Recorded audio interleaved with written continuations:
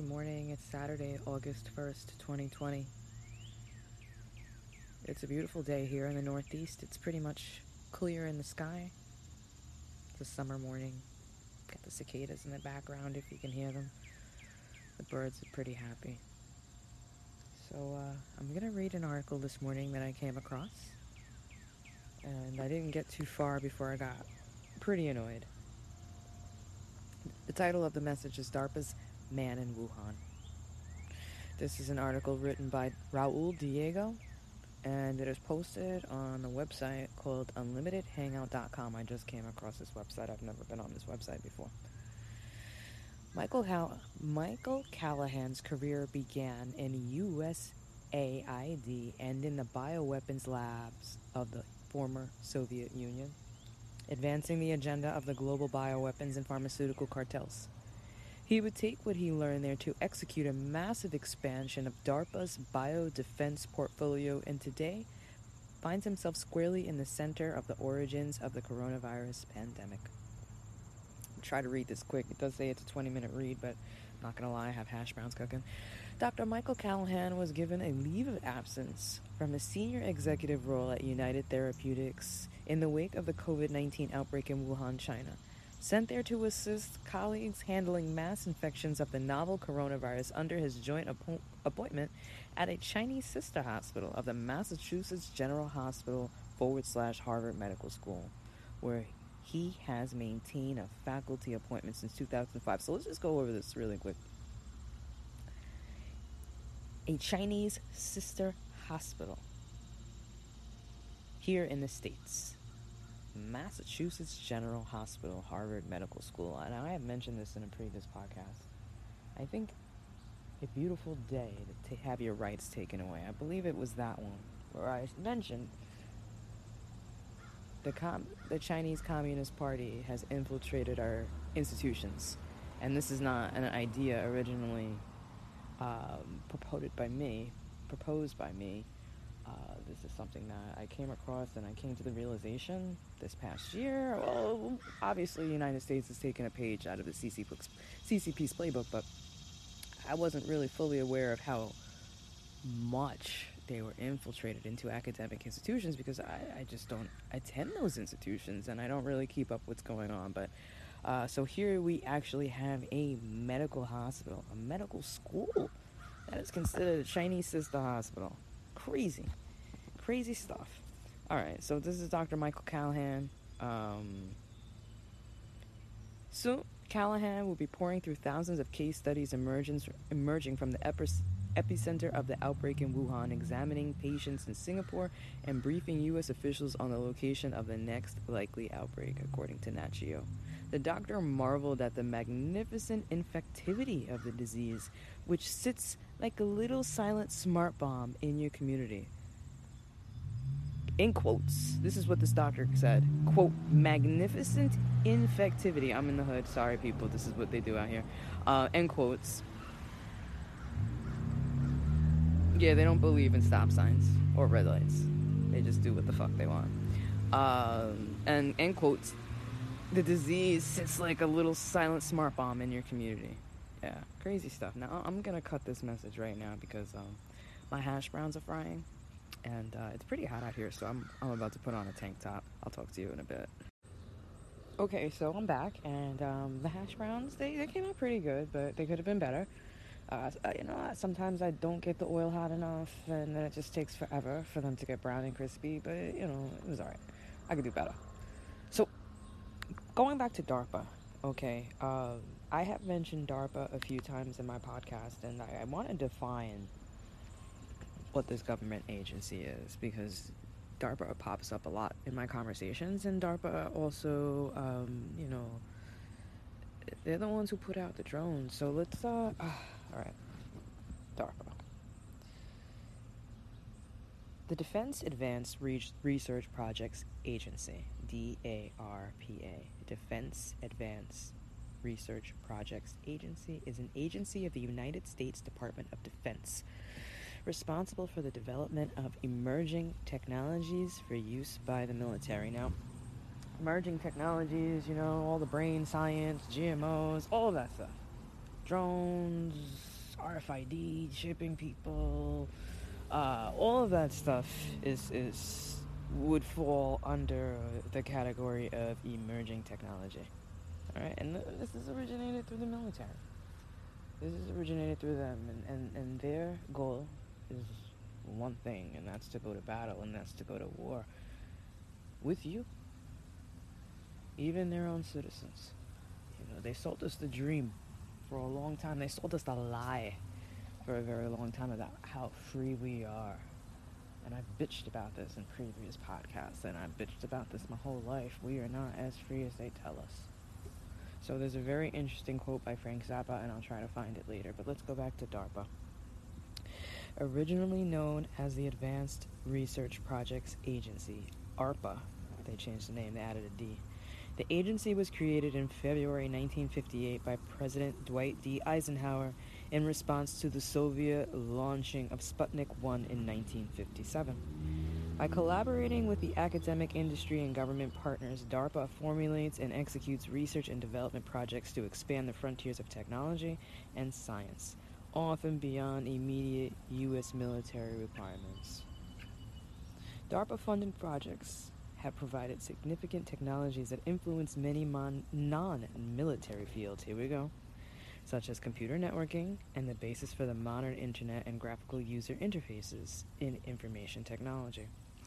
So much more than that. DARPA is independent of other military research and development and reports directly to Senior Department of Defense Management. Now, Department of Defense is where we get our GMOs. Department of Defense, they're the ones who, basically have a history of experimenting on the population. So we all know they're in cahoots, and this is who they answer to. Okay, so again, it is independent of other military research and reports directly to senior DoD management. DARPA comprises approximately 220 government employees in 6 technical offices, including nearly 100 program managers who together oversee about 250 research and development programs. I'm sure it's a lot more than that. So they talk about when the name of the organization changed, blah, blah, blah. All right, so I'm reading Wikipedia right now, and I really didn't want to read that one. I actually thought I was clicking on DARPA itself, and now I am on the Defense Advanced Research Projects Agency website itself, not Wikipedia, my bad. And I am under the About Us page. They have a little YouTube overview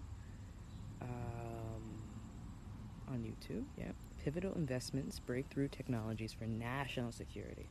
Ooh, they even have a magazine. They have a magazine. Oh my goodness, DARPA has a magazine. DARPA's D60 magazine. Look at that. Ooh, changing how we win. What nice propaganda. I wonder who reads this shit. Okay, so for 60 years, DARPA has held to a singular and enduring mission to make pivotal investments in breakthrough technologies for national security. The genesis of that mission and of DARPA itself dates to the launch of Sputnik in 1957. Okay, this is echoed by Wikipedia. Wikipedia echoed this.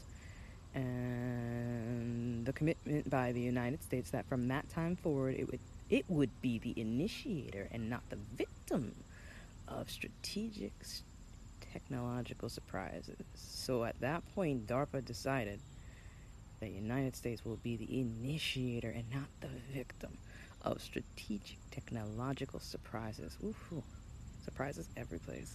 Working with innovators inside and outside of government, DARPA has repeatedly delivered on that mission, transforming revolutionary concepts and even seeming impossibilities into practical capabilities. Yeah, they got those robots, man. The ultimate results have included not only game-changing military capabilities such as precision weapons and stealth technology, but also such icons of modern civilian society such as the internet, automated voice recognition, and language translation, global positioning system, GPS receivers small enough to embed in myriad consumer devices. It just sounds so ominous, but I mean, this is like our cell phones, basically, all our devices. DARPA explicitly reaches for transformational change instead of incremental advances. Ooh, okay. But it does not perform its engineering alchemy in isolation. It works with an innovation ecosystem that includes academic, corporate, and governmental partners, with a constant focus on the nation's military services, which work with DARPA to create new strategic opportunities and novel tactical options. Everything is new, strategic, tactical. For decades, this vibrant, interlocking ecosystem of diverse collaborators, they're just fluffing themselves up. I already read about the 220 employees. All right. So that was a little bit about DARPA. It wasn't really much because there was a lot of bullshit and fluff, but they have their own magazine. Our research. Let's see what their research right now. Our programs. Let's see. DARPA.mil. Our research. I'm having a problem with the internet today. So, well, I guess it just doesn't want to fucking open. Alright, well, we won't go that far. Let's read the article. Dr. Michael Callahan was given a leave of absence from a senior executive role at United Therapeutics in the wake of the COVID-19 outbreak in Wuhan, China. Sent there to assist colleagues handling mass infections of the novel coronavirus under his joint appointment at a Chinese sister hospital. Chinese sister hospital here in the States, Massachusetts General Harvard Medical School. Soon, Callahan will be pouring through thousands of case studies emerging from the epicenter of the outbreak in Wuhan, examining patients in Singapore and briefing U.S. officials in the location of the next likely outbreak. See? So this Callahan dude, right? He's part of DARPA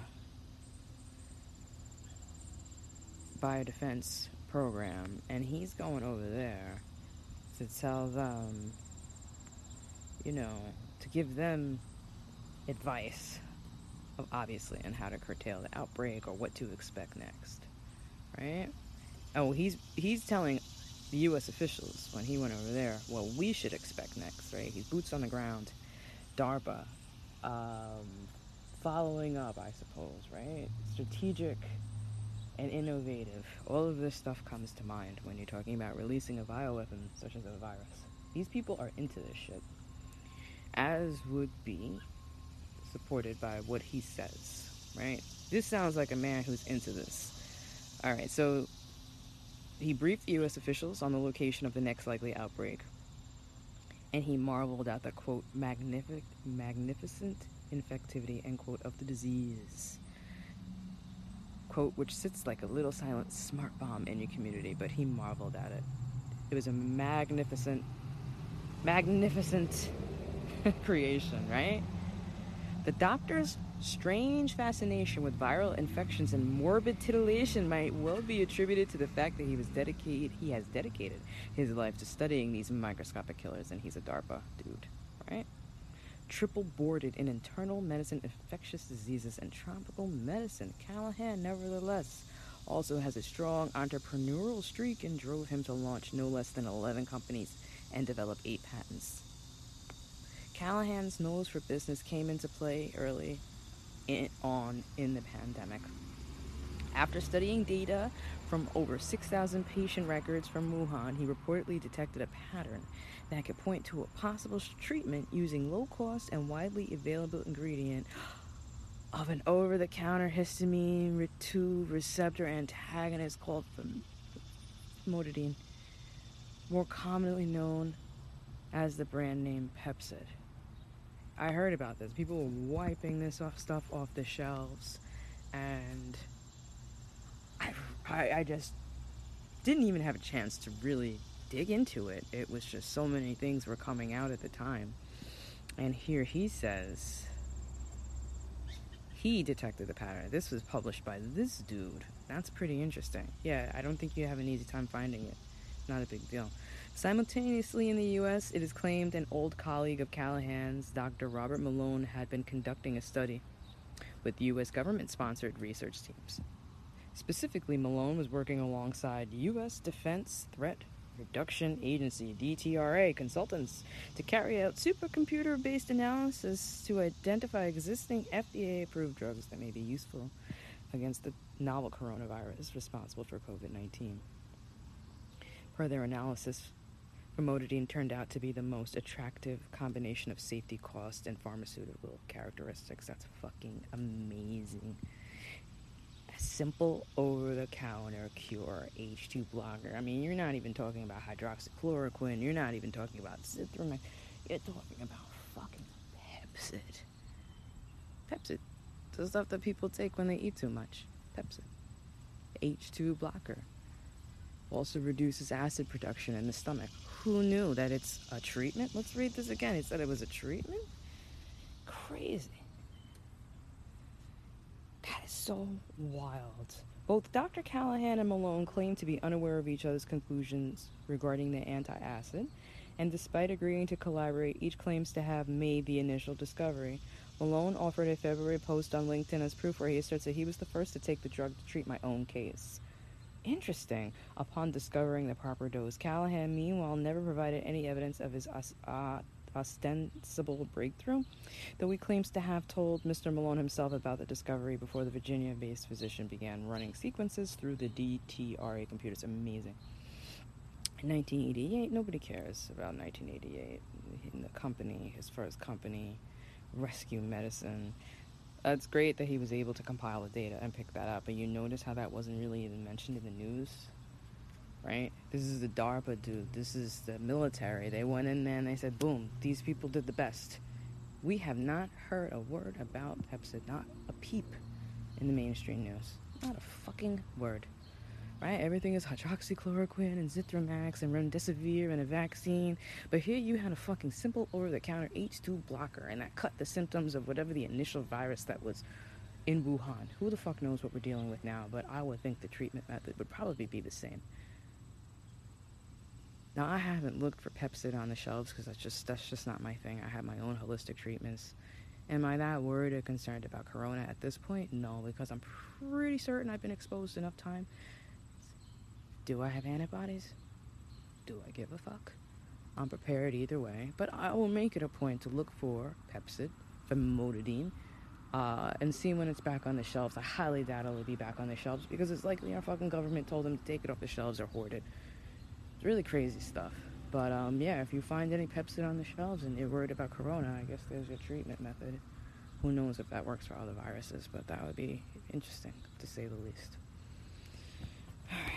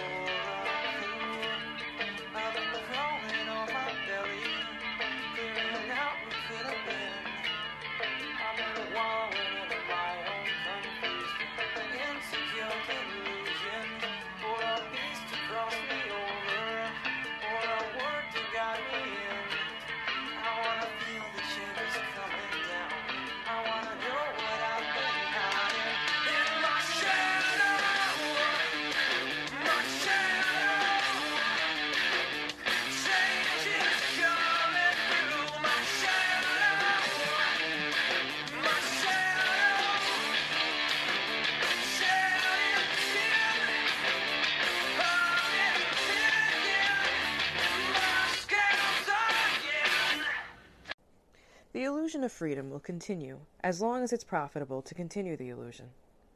At the point where the illusion becomes too expensive to maintain, they will just take down the scenery, pull back the curtains, move the tables and chairs out of the way, and you will see the brick wall at the back of the theater. Frank Zappa, listed under Freedom-Illusion.